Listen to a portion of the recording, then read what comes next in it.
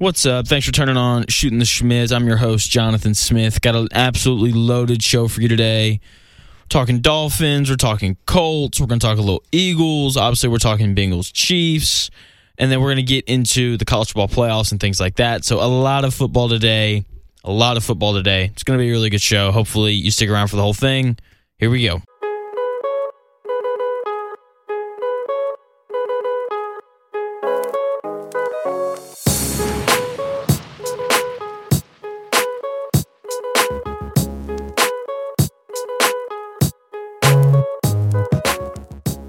So we're going to kick it off here, starting with a team that has always been near and dear to my heart, and my Miami Dolphins. I want to talk about Tua, this Dolphins-49ers game. What happened? What transpired? How did the Dolphins lose to a third-string quarterback in Brock Purdy, who is also Mr. Irrelevant? Golly. All right, so I'm just going to be truthful. We're just going to be honest here. We saw another limitation that Tua has. Obviously, the arm strength is a concern. On top of that now, we see the lack of mobility that Tua has that he showed in their loss on Sunday against the 49ers. He lacks mobility, simple as that. Okay, the 2 ankle surgeries in college and the hip surgery as well are really important because in college he moved really well. That was one of the things that people liked about him coming out. He has the hip surgery, he has the ankle surgeries, and now he just isn't the same. He just doesn't move like other more athletic quarterbacks move. And in the NFL today, I'm not going to say that's the name of the game, but it is really helpful if you have a guy who can extend plays and make throws on the run and do all those things. Tua he just doesn't do that very well. That isn't one of his strengths, okay? And the 49ers, they got after him, okay? You got to tip their cap to them. Nick Bosa, I believe, had 3 sacks. He had an absolute field day.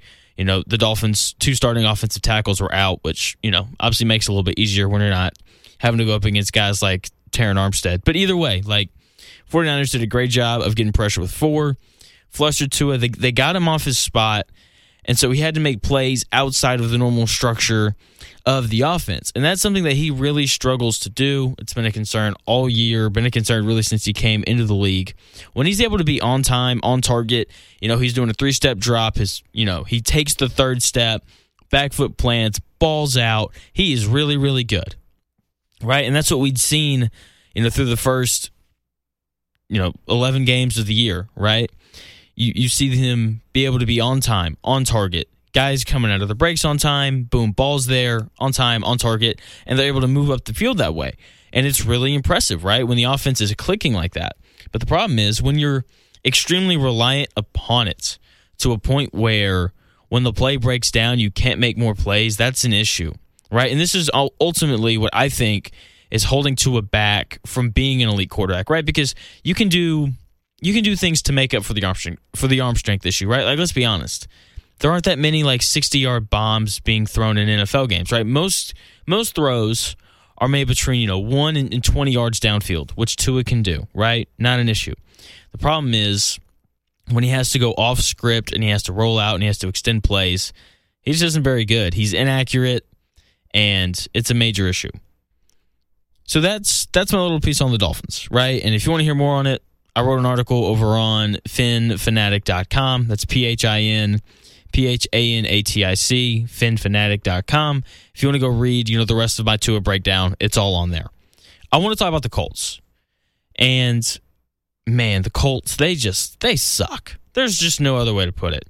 I'm here, I'm in Indianapolis, and it's really tough being in a city that loves their NFL team, and that NFL team just happens to be one of the 4 worst teams in the NFL, especially when they shouldn't be. Why are the Colts this bad? Obviously, the regression of Matt Ryan is a major part of that, okay? And here's the biggest thing that I've just kind of noticed over these past couple weeks. That there's a problem at quarterback when you walk around a city that has an NFL team, and all the people you see are in jerseys of an offensive lineman. Okay, you walk around Indianapolis and you see somebody in a Colts jersey. It's either a throwback Peyton Manning jersey. I've seen some Dallas Clark jerseys around. It's either a throwback Peyton Manning jersey or they're wearing a Quentin Nelson Colts jersey. And that's an issue. Okay? Okay, like that's an offensive lineman. I would bet that you could go to the other, 30 other NFL cities and you wouldn't see anybody else wearing an offensive lineman's jersey. I guarantee it. Okay, before I moved up here, I'd never seen anybody ever wear an offensive lineman's jersey. Growing up, no one asked for an offensive lineman's jersey for Christmas. Didn't happen. Okay, probably didn't happen this year either. And then, do you know who definitely didn't ask for an offensive lineman's jersey this year? Chiefs fans, Bills fans, Chargers fans, even Bears fans. They're all out here asking for jerseys of their quarterbacks, right? Like, they're asking for jerseys of quarterbacks that they think are going to be in their cities for the next 15 years, right? And the thing with the Colts is the Colts haven't had that since Andrew Luck, and he retired almost 5 years ago. That's an issue. It's an issue, but it's also okay. Like, I don't mind that the Colts haven't landed an elite quarterback since Andrew Luck, right? Because, look, it's hard to draft quarterbacks. It's a really hard thing to do. The issue that I have is that Chris Ballard, the GM here in Indianapolis, of the Indianapolis Colts, highly regarded in the profession. People just love him. The issue that I have is that Chris Ballard hasn't even taken a swing at drafting a quarterback. Okay, they've done this little rental thing for these past 5 years, and it plain and simply just has not worked. Okay? And like I said, it's hard to draft quarterbacks. Okay? I did a whole thing, I guess that was last week, on how hard it is to draft quarterbacks in the first round. Half of them don't make it. 25% are like formidable, solid quarterbacks on like the Kirk Cousins level. And then the other 25% are like your Patrick Mahomes and things like that. It is really hard to draft a quarterback. So once again, I don't mind that Chris Ballard hasn't found the guy. What I mind is that he hasn't even attempted to find the guy. They haven't taken a quarterback in the first round since they took Andrew Luck, and that was in 2012. That was a decade ago. 10 years ago was the last time the Colts drafted a quarterback in the first round. That's absolutely unacceptable. Okay? Like, how are you going to find the quarterback of the future if you refuse to draft a quarterback? It doesn't make any sense. Okay? In addition to that, in addition to why the Colts are absolutely terrible this year, in addition to Chris Ballard's unwillingness to draft a quarterback, the hiring of interim head coach Jeff Saturday was and is absolutely terrible. The hiring makes no sense, and that's playing out now.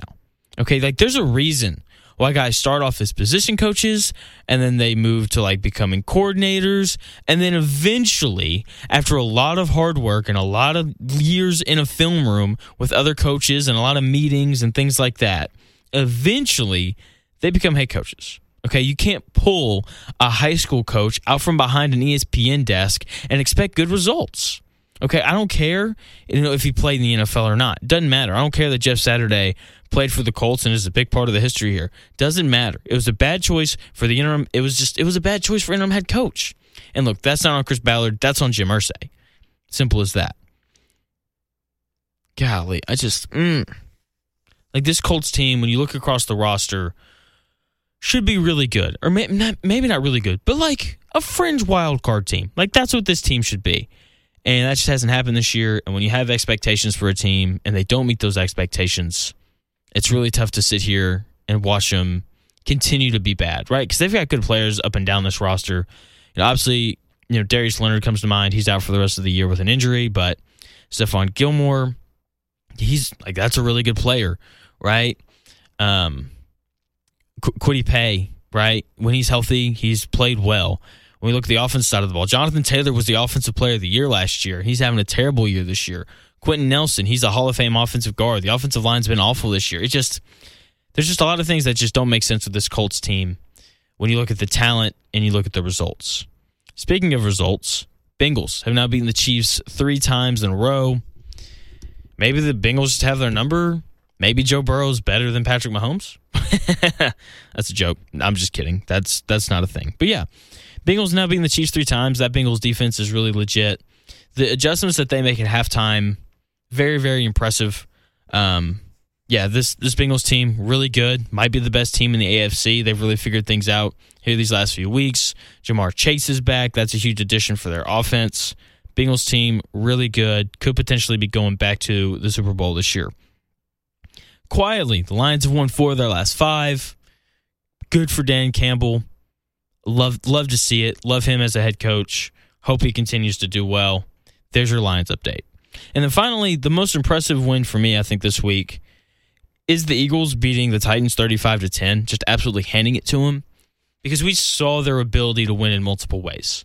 Okay, it's important, like in March Madness, you're playing college basketball, you want to bet on teams who can win in multiple ways. You want to bet on teams, who can beat you with defense, who can beat you with defense, but they can also beat you with really good three-point shooting or whatever, right? Like, you want to bet on teams who can win in multiple ways.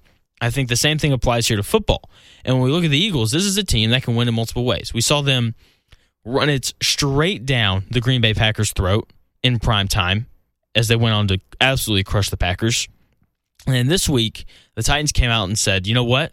We're physical. We're going to lean on that. You're not running the football. If you want to beat us, you're going to have to beat us over the top. And A.J. Brown said, gladly. Okay? And that's, for me, the most impressive win this week. The Eagles going out and absolutely crushing a very well-coached, very physical Tennessee Titans team. So we're going to take a short break. When we come back, we're going to get into college football and just the college football playoff rankings. We're going to talk about some of the bowl games. It's going to be really good. So we're going to take a short break, and we'll be right back with more Shooting the Schmidt. And we're back with more Shooting the Schmidt, getting into college football playoffs, everything like that. Final rankings came out on Sunday, and look, it's exactly what I predicted over here at Shooting the Schmidt. USC lost, Ohio State slid into the 4th spot, TCU lost a close game, and so they stayed in the top 4. Alabama should have gotten in over Ohio State. I understand that Alabama has lost twice, but still, Alabama's the better football team. Simple as that. It's that simple, and that's the point of the committee. The point of the committee is to find the 4 best teams. Simple as that, okay? Ohio State's point differential in losses this year is -22 compared to Alabama's -4. Alabama's losses came on the road. They came on the road in hostile environments. They went on the road to Tennessee, played at Neyland Stadium, a stadium that holds over 100,000 people. They went on the road to LSU, played in Death Valley at 7 o'clock at night, raging drunk people yelling at you. They went on the road, went to overtime, and lost on a 2-point conversion in the first overtime. Lost on the final play of both of those games. That, to me, does not deserve the punishment of being left outside of the top 4 when you have a team like Ohio State who was at home and got blown out by 22 points. They got beat by 20. They got their doors obliterated by the number 2 ranked team in the country. And now you're going to rank them number 4, and you're going to make them go play Georgia, who I think everybody would agree is the best team in the country. That just doesn't make any sense. After seeing what Ohio State did at home against Michigan, what in the world gives anybody any kind of reasoning to pick them to beat Georgia? For this to even be a good close game. Okay, like Ohio State, you're not at home. Like, this is a neutral site against a better team. They're going to get their doors blown off. I'm telling you right now. I'm going to guarantee it. Guarantee it. Ohio State loses by at least 3 possessions. At least 3 possessions in this game.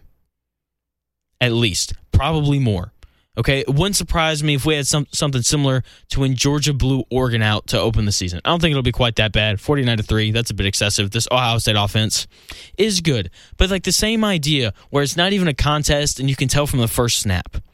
Wouldn't surprise me in the slightest.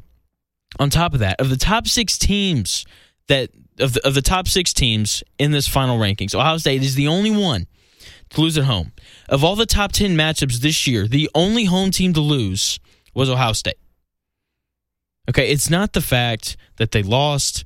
It's the fact that how they got beat. It's the fact that they got blown out. Okay, you can't get blown out at home and convince me that you're one of the 4 best teams in the country. I don't care who you play.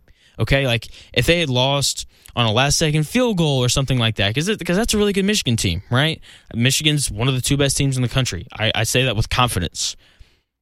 If if they lose on like a last-second field goal or something, or some like crazy fluke play, then like yeah, sure, put them in. But they got physically dominated that game. Okay, the first half they went in up 20-17, and then it was terrible after that. They got their doors blown off. They scored 3 points in the second half. Come on now. And now you're going to go send them to play Georgia? Okay, that's fine.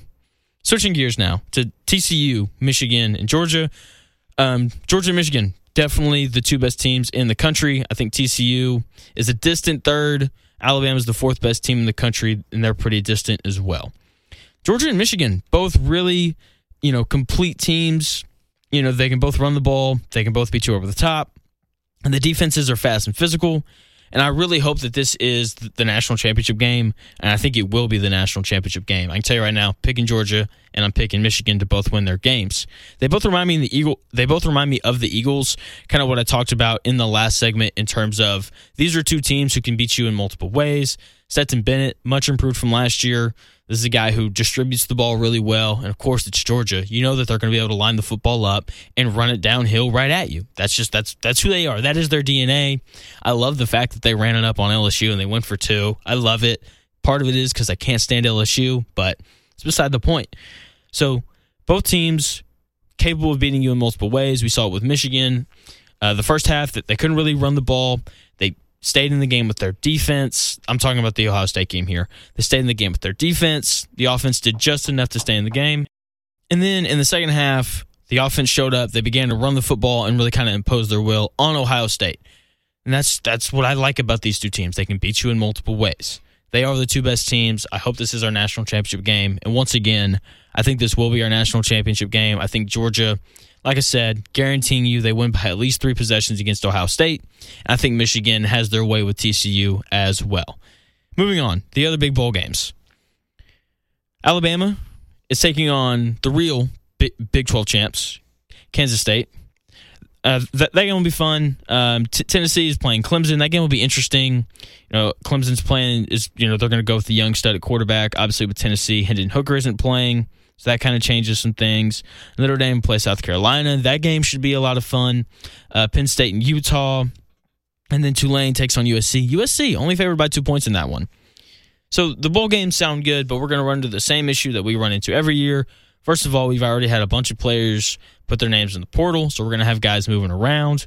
And on top of that, the best players don't play. And as much as a part of me doesn't like the 12-team playoff, think it should be 6 or 8, I do like that we're going to have more teams have their complete teams during this bowl season, right? Because it's going to suck when you turn on to watch Alabama play against Kansas State and Bryce Young isn't playing. It is. It takes away from the joy of watching the game. Because I don't care to watch Alabama's quarterback play. I want to watch Bryce Young play, right? Because he's one of the best players in college football, right? And we're going to see that, across every single bowl game. The best players not playing. And there's a part of me that likes it and understands it. And this is a debate that happens every year. Should players sit out? Should they play? Whatever. If you're a solidified first-round NFL draft pick, you shouldn't play. Simple as that. The game doesn't matter. You're one ACL tear away from costing yourself a lot of money, and you shouldn't do that, right? But there needs to be something in place for these guys to make them want to play. I think it'd be really cool if there was a way to get the sponsors to offer a prize for winning. Kind of like, I believe maybe it's Major League. Yeah. So with Major League Baseball, if you win the home run derby, they give you $1 million. That's a lot of money, especially, a lot of the young guys who participate aren't making millions and millions of dollars yet. They're making like $650,000 a year, which is that's more than enough for me. But you see what I'm saying? Offer some kind of incentive to the players on the teams who win.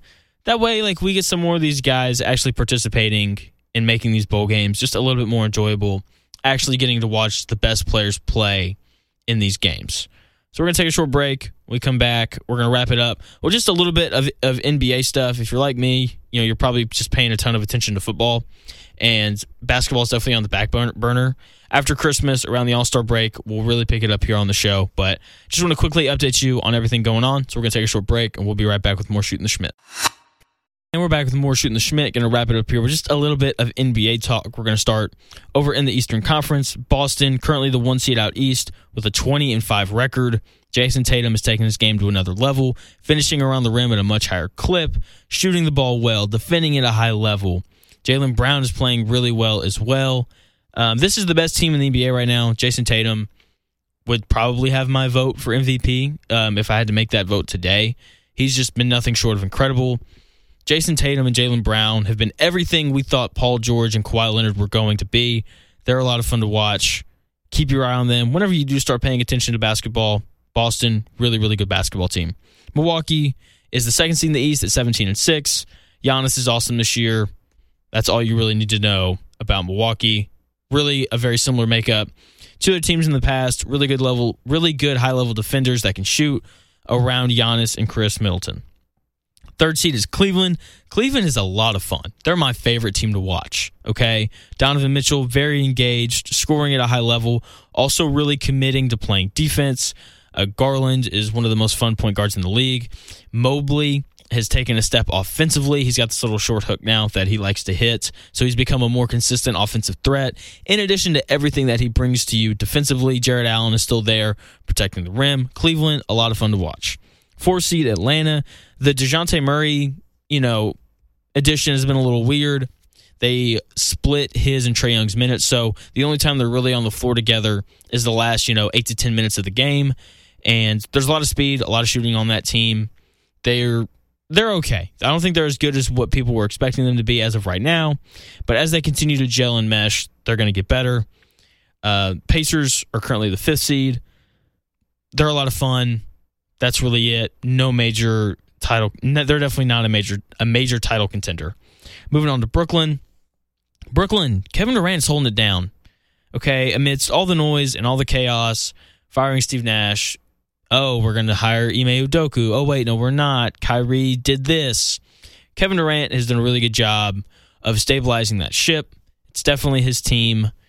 He's played really well this year, scoring at a high level once again because he's Kevin Durant, and he always scores at a high level.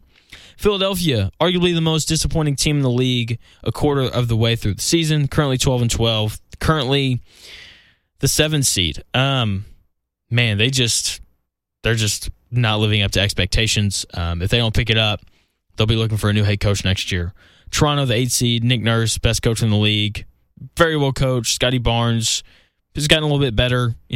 When he emerges, that's when they'll really kind of take their next step. Pascal Siakam continues to be a good player. Miami, currently the 9th seed. They'll get it figured out. It's Jimmy Butler. It's Eric Spoelstra. Heat culture, big deal. They will eventually figure it out. Washington started hot, and they've kind of faded off here. But they're a lot of fun, too. Porzingis playing really well, especially on the defensive end of the floor. Kyle Kuzma has really improved since leaving L.A., and Bradley Beal doing Bradley Beal things. So I'm not going to worry about the teams that aren't currently in the top 10. Like New York, they're probably going to be a play-in team. Chicago's really disappointing. And you don't care about Charlotte, Detroit, or Orlando. Let's just be honest. Moving out west, Phoenix, currently the 1 seed. I think we've seen this before. They're currently 16-8. Devin Booker, very similar to Jason Tatum. He's taken another step in his game. Chris Paul's been out. When he comes back, they'll be even better.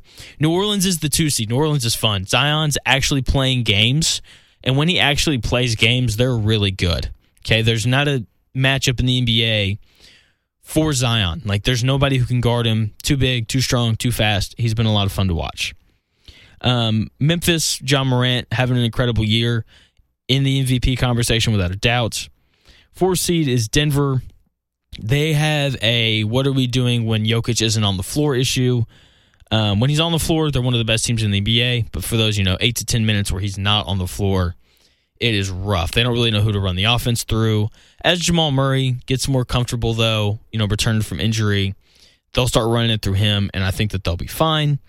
For the 5th seed, Sacramento Kings, 13-9. De'Aaron Fox, probably going to be an all-star this year. He's really taken a step, especially with the addition of guys like Sabonis and Kevin Huerter and Malik Monk and these other guys around him. It's really just kind of allowed him to take another step in his game. The 6th seed, Los Angeles Clippers, 14-11. When Kawhi plays, they're good, not great. This is not a championship level team like a lot of people were expecting. 7th seed Portland Trail Blazers, kind of surprising, especially since Damian Lillard has missed some time. They're 13-11. When he comes back, they'll be even better. Utah started really hot. Now they're 14-12. They're in their last 10 games, they've lost 6. I mean, they're going to continue to plummet kind of towards the bottom. Dallas is the 9th seed. They got to figure out how to get Luka some help. Christian Wood hasn't really panned out so far. Going to be interesting to see what they do around the trade deadline. And then finally, in your 10th seeded defending NBA champion Golden State Warriors, I think they're just cruising. They're going to pick it up here at some point, and they'll be fine. Okay, and then Minnesota, Oklahoma City, the Lakers, Houston, and San Antonio are all currently outside the playoffs. Minnesota, obviously, Karl-Anthony Towns got hurt, and so that's really going to kind of ruin their season. The Lakers, Anthony Davis has been good, but hadn't been good enough. They're still 10-12. So that's going to do it here at Shooting the Schmidt. Thanks for taking the time to come and listen to the show. I'm ready for Thursday. We're going to update the Super Bowl bubble. Going to be a really good show. So I will talk to you on Thursday.